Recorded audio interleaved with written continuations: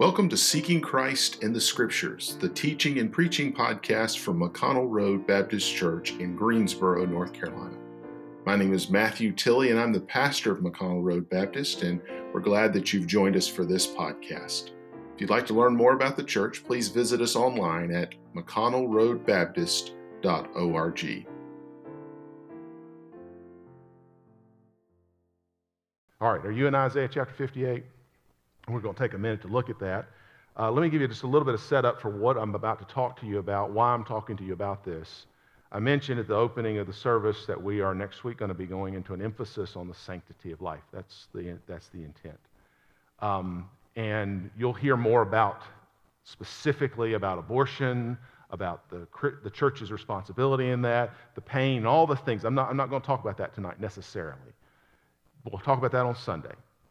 But I'm asking you or inviting you to participate in fasting and praying, which is not a normal thing to do. We don't do that, at least not the modern church, not most churches I've been in part of. That's not something you do on a regular basis.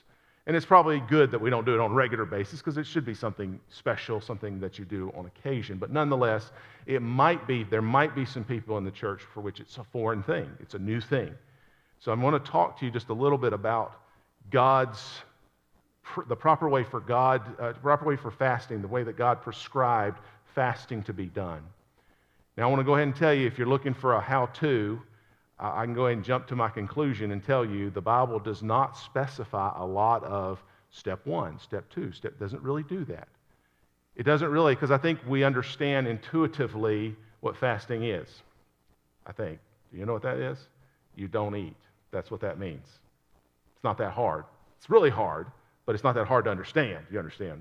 So the Bible doesn't give you a lot of details about it because it's kind of, you know what it is. But I want you to see that there's a heart condition here that's got to be right as we do this. And that's really where the Bible's emphasis. And there's other passages I could go to, but I like the way that Isaiah the prophet presents this, of course, by the word of God to the children of Israel. And I think it's helpful to us as we look at that. I do want to begin with prayer, and then we will take a minute to get into this. Lord, I want to ask for your Holy Spirit to completely cover me over so that I am not speaking of my opinion and definitely not from my sinful heart, but Lord, instead that I am speaking the words of your word and that your Holy Spirit is taking these things and applying them to the hearts of your church so that there can actually be within McConnell Road Baptist Church, and I don't know about the rest of the world because that's not where you've asked me to serve. You've asked me to serve here.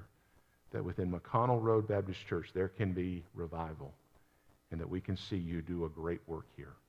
We ask this in Jesus' name. Amen. According to, and I know I've asked you to turn to Isaiah and we'll come there in just a moment, but according to James chapter 4, there are two reasons we are not seeing answered prayers. Now, there may be other reasons in other parts of Scripture, but according to James, there's two reasons. First reason is we're just not asking for anything. James chapter 2, verse 2 says, you fight and war, yet you have not because you ask not. I think there's a lot of times where we're just not seeing God work, and we're saying, why isn't God working? Well, have you asked Him to do anything? And that's what James's point is. In fact, I will say you have to add to this the thing that Jesus adds in Mark chapter 9, where he's talking about this. There was a young boy who had a demon that was possessing him, and the disciples weren't able to deal with this problem. In fact, it was kind of knocking them down. And Jesus came in, and he just took care of it like that, the way Jesus does.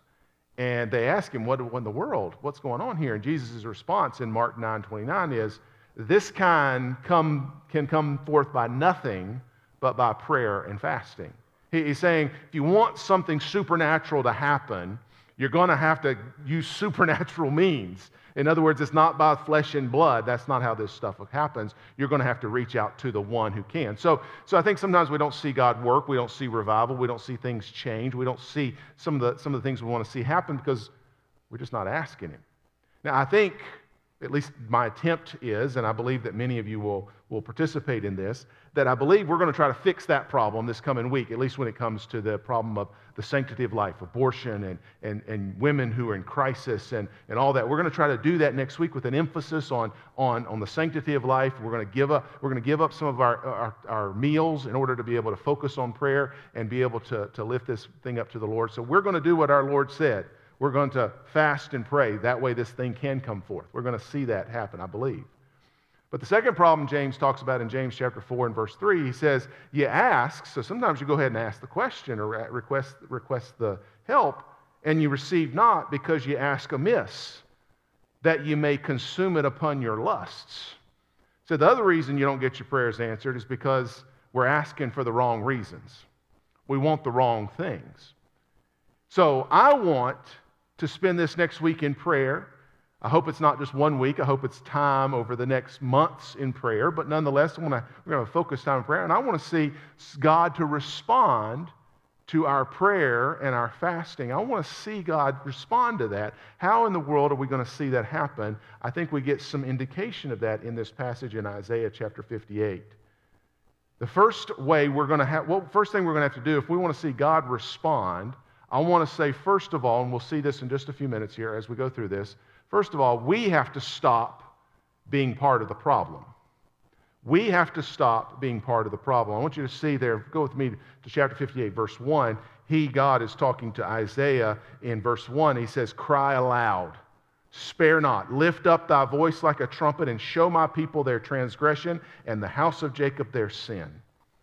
He says, Isaiah, I want you to go preach to the people, let them know they have a problem, a heart problem. They are in sin. They are grieving my heart, and they need to know about it.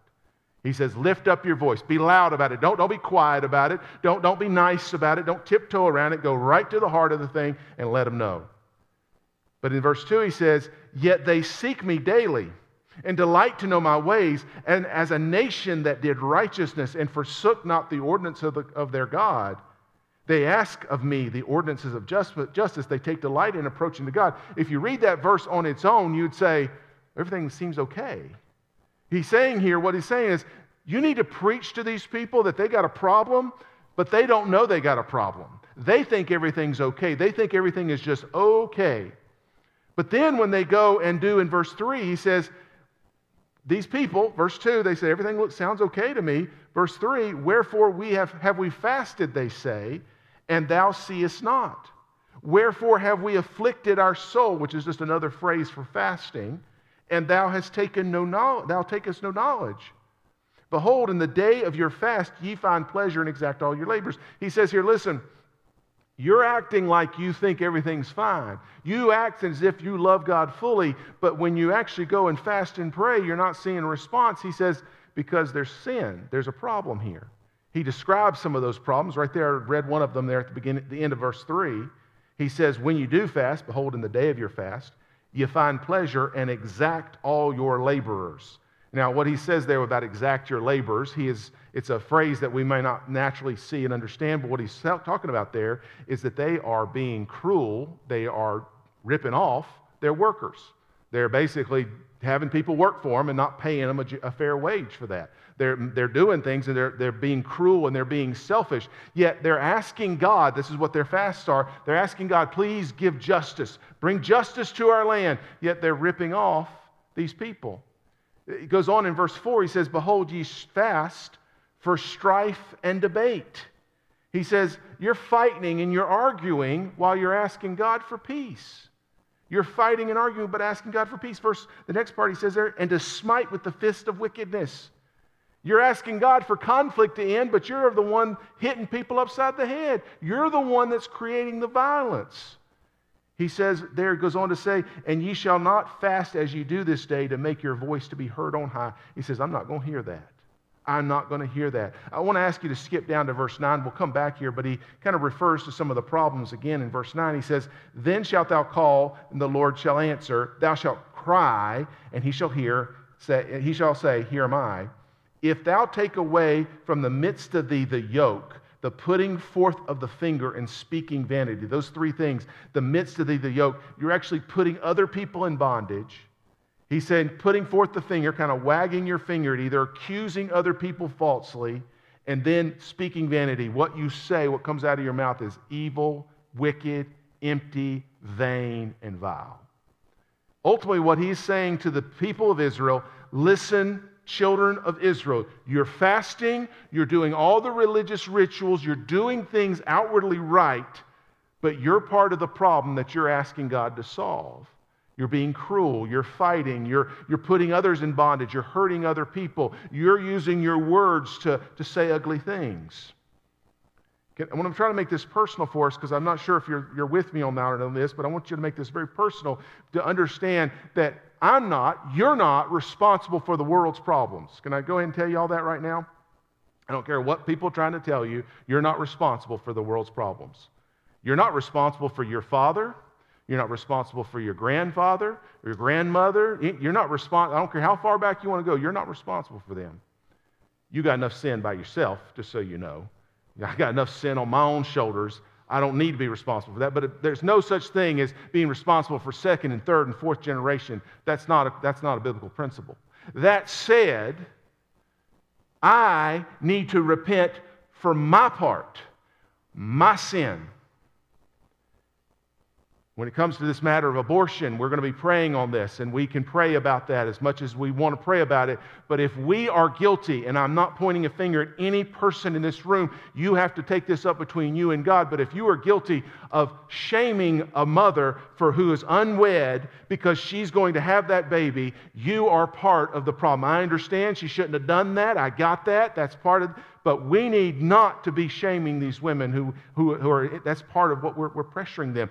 If we've ever had a conversation under whispered breath, well, I just wish they'd get rid of it. I don't know that anybody said it. I'm just telling y'all, if y'all said it, I've not heard about it. But I'm just telling you, if that's in your mind, if that's ever happened, you need to make sure you're confessing that to God.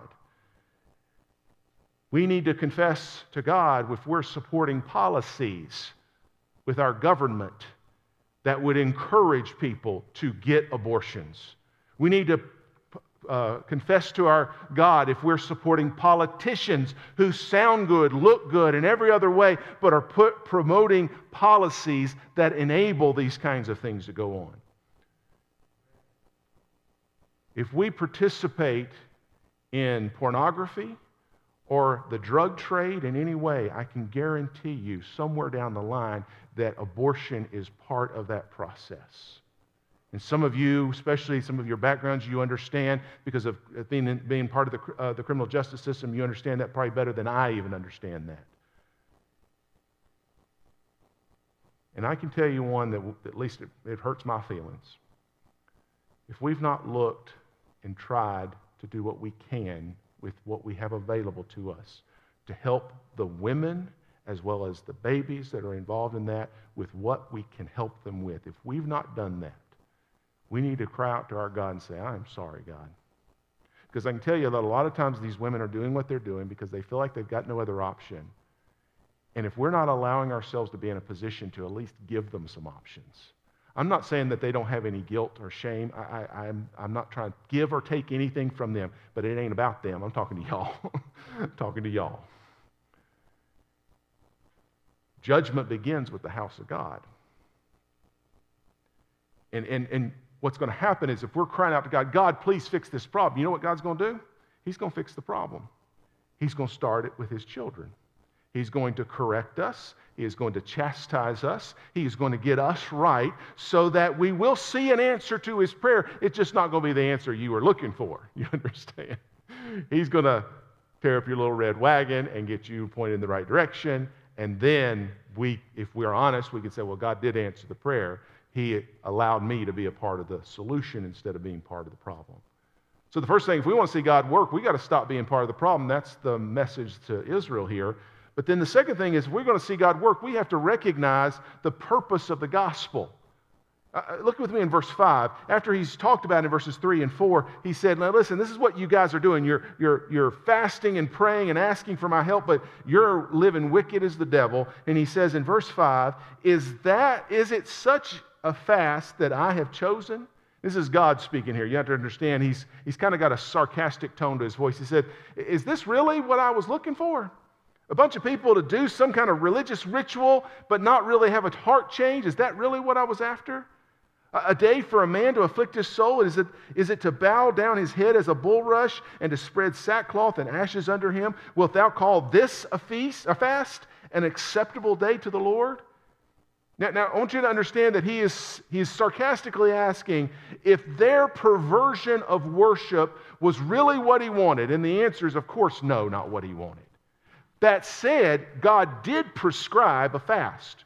There's only one fast that God prescribes in the Bible, one fast. Now, if you go to the New Testament, there's all kinds of fasts that the Pharisees would take part of. There's all kinds of things people would participate in. But if you go to the Old Testament, there's only one fast that is a required fast for Israel. It is something called the Day of Atonement.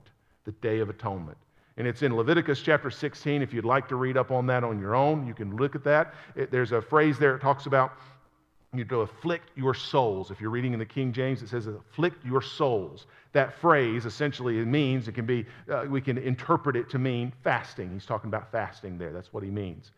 So what was going on at the Day of Atonement, it would start with the priest. They had to have there was a process by which the priest would be purified because, he was a man. He had sin in him, so he had to be purified. So then he could offer a sacrifice that would be pure for the people. So the sacrifice had to be purified. And then once he was purified and the sacrifice was purified, then the people had to be purified. I mean, it was all the way down the line. Very, very specific thing that had to happen. The lamb would then absorb or atone the sins of the people for that year. If you've ever heard of a scapegoat, you ever heard that phrase? That was used in the Day of Atonement. They would have one of the lambs, he would be absorbing all the sin of the people, and he'd be sent out into the desert as the scapegoat for the people. And all of this is simply to show them that their sins would be absorbed, would be atoned by a perfect lamb one day.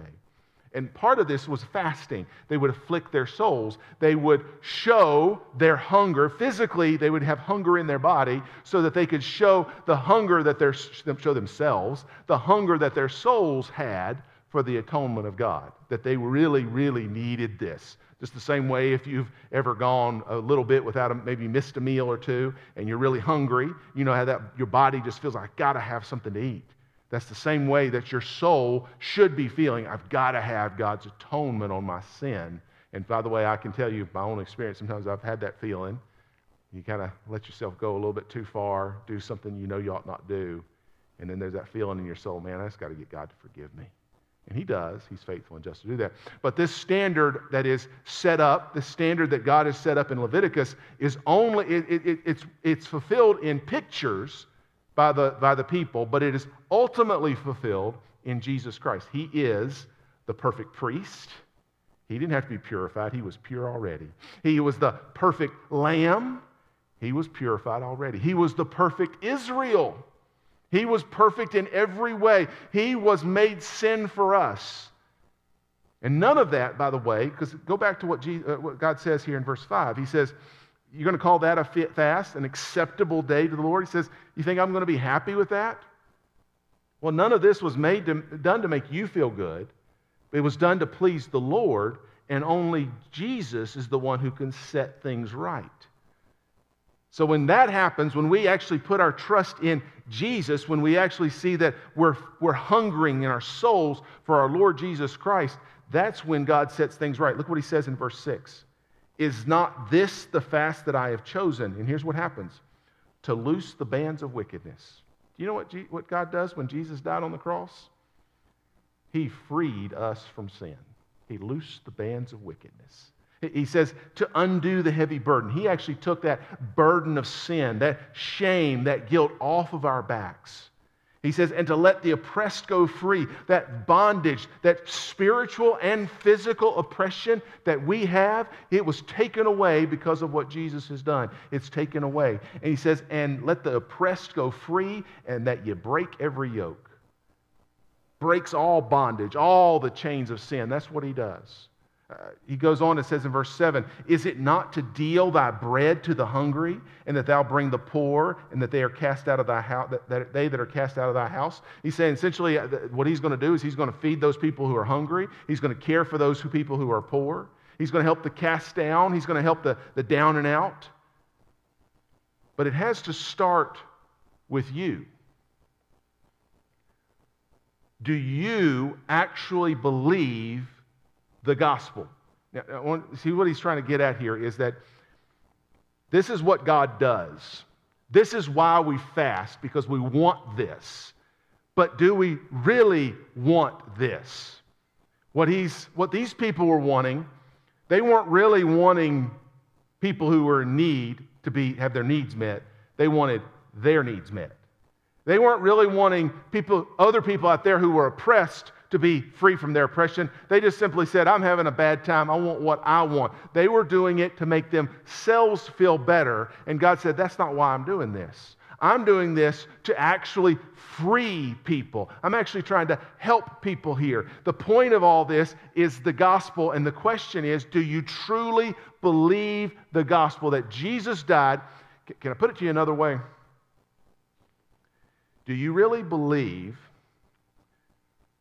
Let me say it this way. I think this is the right way. If you can't tell, I'm sort of struggling to get my point across to you, but I want y'all to hear me. Do you really believe that Jesus had to die? Not just for you to go to heaven. I know we believe that. We're Baptist after all. If you don't believe that, then maybe you ain't listening.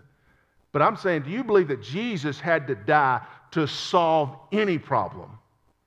I actually have been very, very disappointed in my evangelical Christian preachers and brothers in this moment in time. And let me explain what I mean by that. I'm looking around at the world around us, and there's a lot of conflict and strife. A lot of it. A lot of people hurting. And there are some who, to be fair, are tritely saying, well, they just need the gospel. They don't know what they're talking about. They just simply say they need the gospel. And then the response to that is, no, you obviously don't understand. It takes more than the gospel. Both sides are missing the point. The only solution to the darkness of racism is the gospel of Jesus Christ. Jesus doesn't die on a cross. We will all hate one another.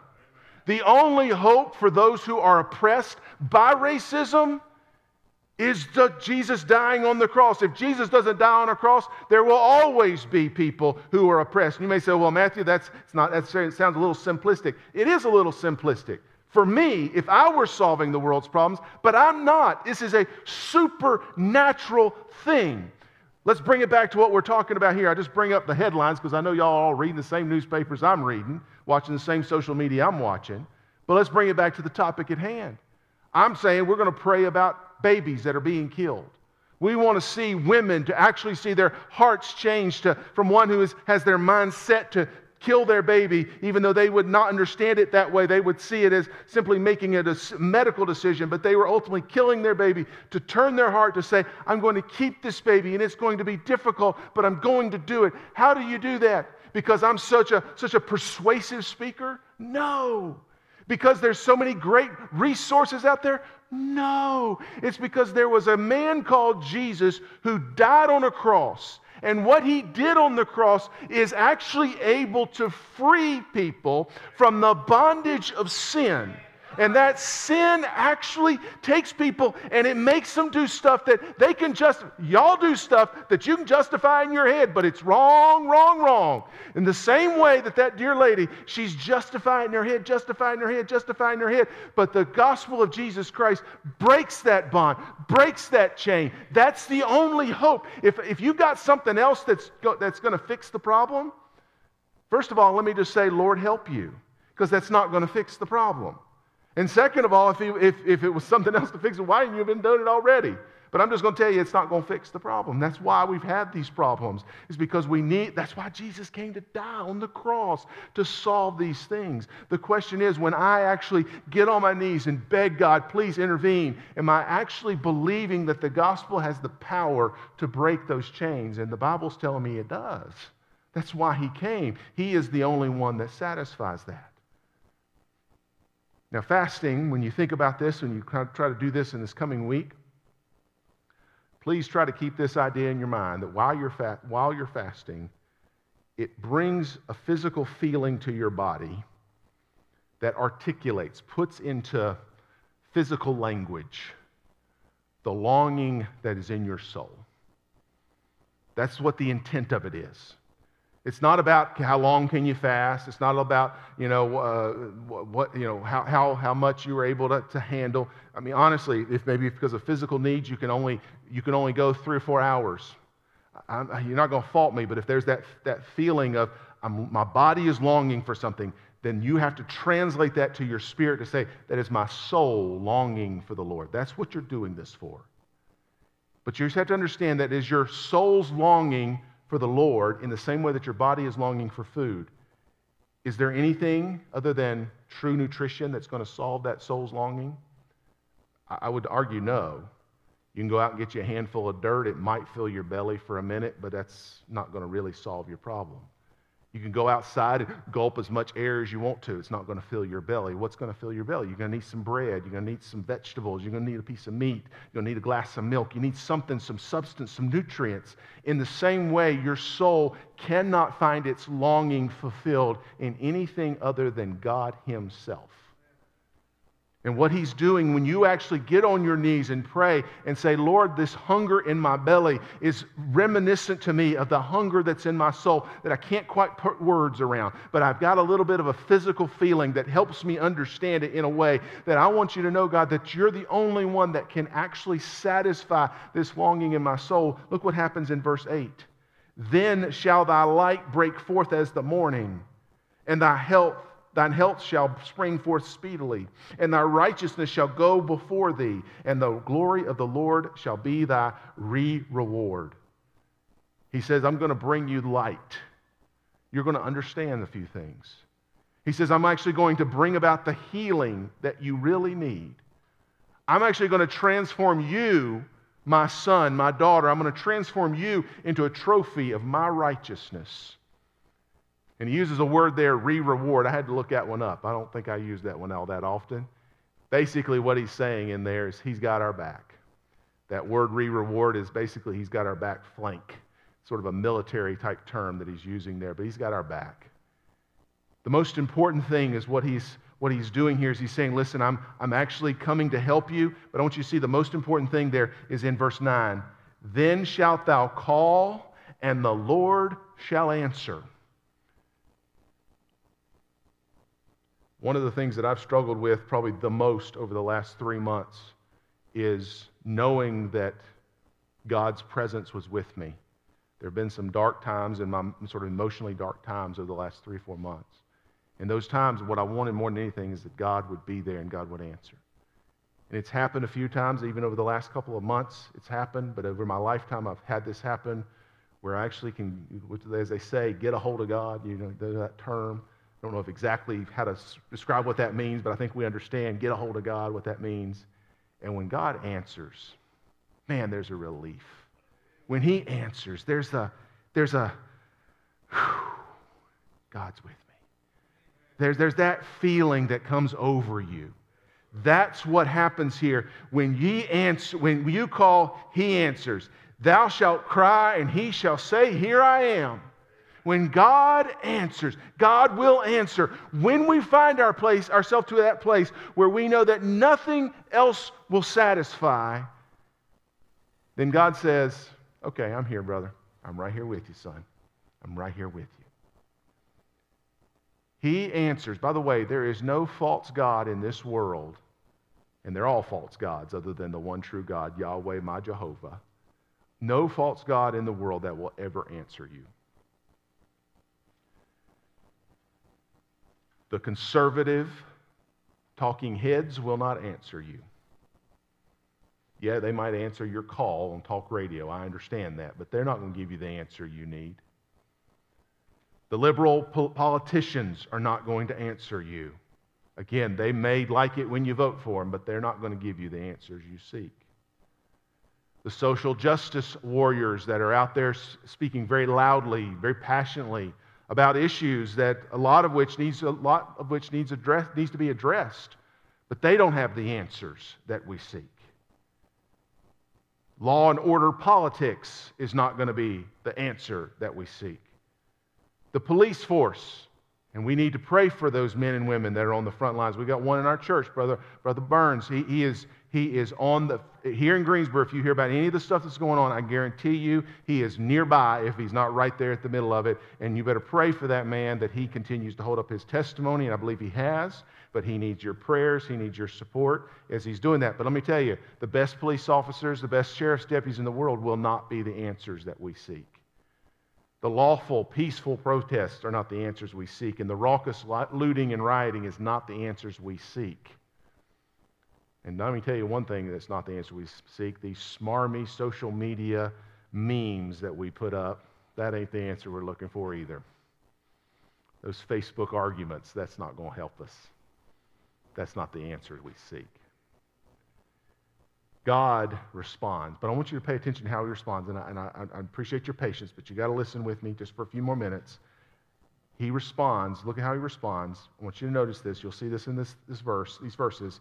He responds by putting you to work. Y'all listen to this. Look what he does. He says in verse 9, he responds, and we'll skip down to verse 10, and if thou draw out thy soul to the hungry and satisfy the afflicted soul, then shall thy light rise in obscurity, and thy darkness be as the noonday. Do you see what he's doing there? He's actually saying, I'm going to respond to you, but I want you to draw your soul out to the hungry. I want you to go find the person who's afflicted. I want you to help those people in need. I want you I'm going to give you direction there. He says, I'm going to let your light shine in obscurity. Let your light shine in the darkness. I'm going to let you be a light to other people, but I want you to do that. He says, I'm going to let thy darkness be as the noonday. He says, and the Lord shall guide thee continually. He said, God's going to give you direction. He's going to satisfy thy soul in drought. He's make thy bones and make fat thy bones, and thou shalt be like a watered plant and like a spring of water whose waters fail not. He says, I'm going to give you what you need, and I'm going to give you so much. It's that image in my mind in Romans chapter 5, verse 5, where the Holy Spirit sheds forth in our hearts the love of God. Always that image in my mind. I don't know if I've ever told you all this or not, but I always had this image in my mind that my little thimble heart is sitting upside down. It's a little bitty thimble sitting upside down. And God's big old 50-gallon bucket of love, he pours it in my heart. You know what he does? He fills me up, gives me exactly what I need, but he gives me so much I have it to spare for everybody around me. I'm just soaked in myself with the love of God, and I have enough to go around. That's what God does. He answers you. He meets you where you are, but he's not just meeting your need. He is meeting your need. But just like he says in 2 Corinthians chapter 1, he is the God of all comfort, but that we can be comforted or rather you can be comforted the same comfort that I have been comforted with. So that I get something from God, but I have enough to give it out to other people. This is what God does. If you will, I want you to know that based on what I'm hearing from God's word here, and I believe that I've understood this correctly. You go read it for yourself. Make sure you understand it as well. But I believe it's telling us, if we'll get on our knees, we'll pray to God, and we'll find our hunger only satisfied in God alone. And we'll believe that Jesus is the only answer for the problem. And we'll understand that we're part of the problem, so we're going to confess our sins as a result of that. That God not only is going to hear our prayer, he's going to respond. He's going to say, I hear you. I'm right there with you. And by the way, here's some work for you to do. Now, here's the problem. I think some of us don't even want that. We don't want that work.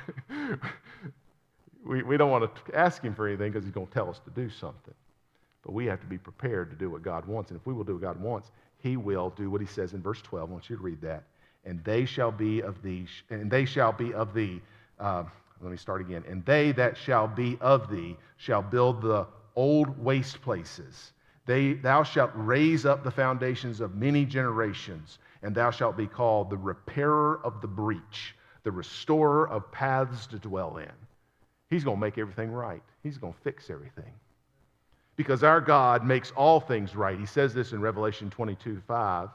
He makes us new creatures in Christ, 2 Corinthians 5:17. He fixes things.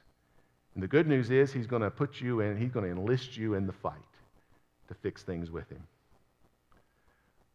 The Bible gives us, as I said, precious little information about the mechanics of fasting. I think it's because we know how not to eat. I think we know how to do it. We don't want to do it, but we know how not to do it. We know how to close the refrigerator and push the plate away. We know how to do it. We just don't do it that often. But the Bible, the Scripture's teaching, and again, not just in this passage, but if you go to other places in Matthew and some other places where Jesus talks about fasting, the focus of the Scripture is teaching about the heart of fasting, the attitude of the heart. So as you do this next coming week, don't do it out of pride. Don't do it to show off. Don't do it expecting anybody to pin a gold medal to your chest because you did it. And definitely don't do it as a mere externality. Well, preacher said I had to do it, so we better go do it so I can say, yeah, I did it. I ain't going to ask you if you did it. I'm not going to ask one person. So I'm not even going to put you in a position you got to lie to me. If you can't do it, that's fine. I ain't going to talk to you about it. It's between you and God. I'm just inviting you to participate. But if you're going to take on the task, you'd better be prepared to have God not just change the situation. I want him to change. That's why we're coming to him. But you better be prepared for God to work on your wanter, your heart, your desire, to transform you in the process, to make you truly hunger and thirst after righteousness. Because when we do that, Jesus said in Matthew 5, you'll be filled when you hunger and thirst after righteousness. That's what we need to do. Thank you for joining us for Seeking Christ in the Scriptures, the teaching and preaching podcast from McConnell Road Baptist Church in Greensboro, North Carolina. I'm Pastor Matthew Tilley, and I'm so glad you joined us here. But if you'd like to learn more about the church, please visit us online at mcconnellroadbaptist.org.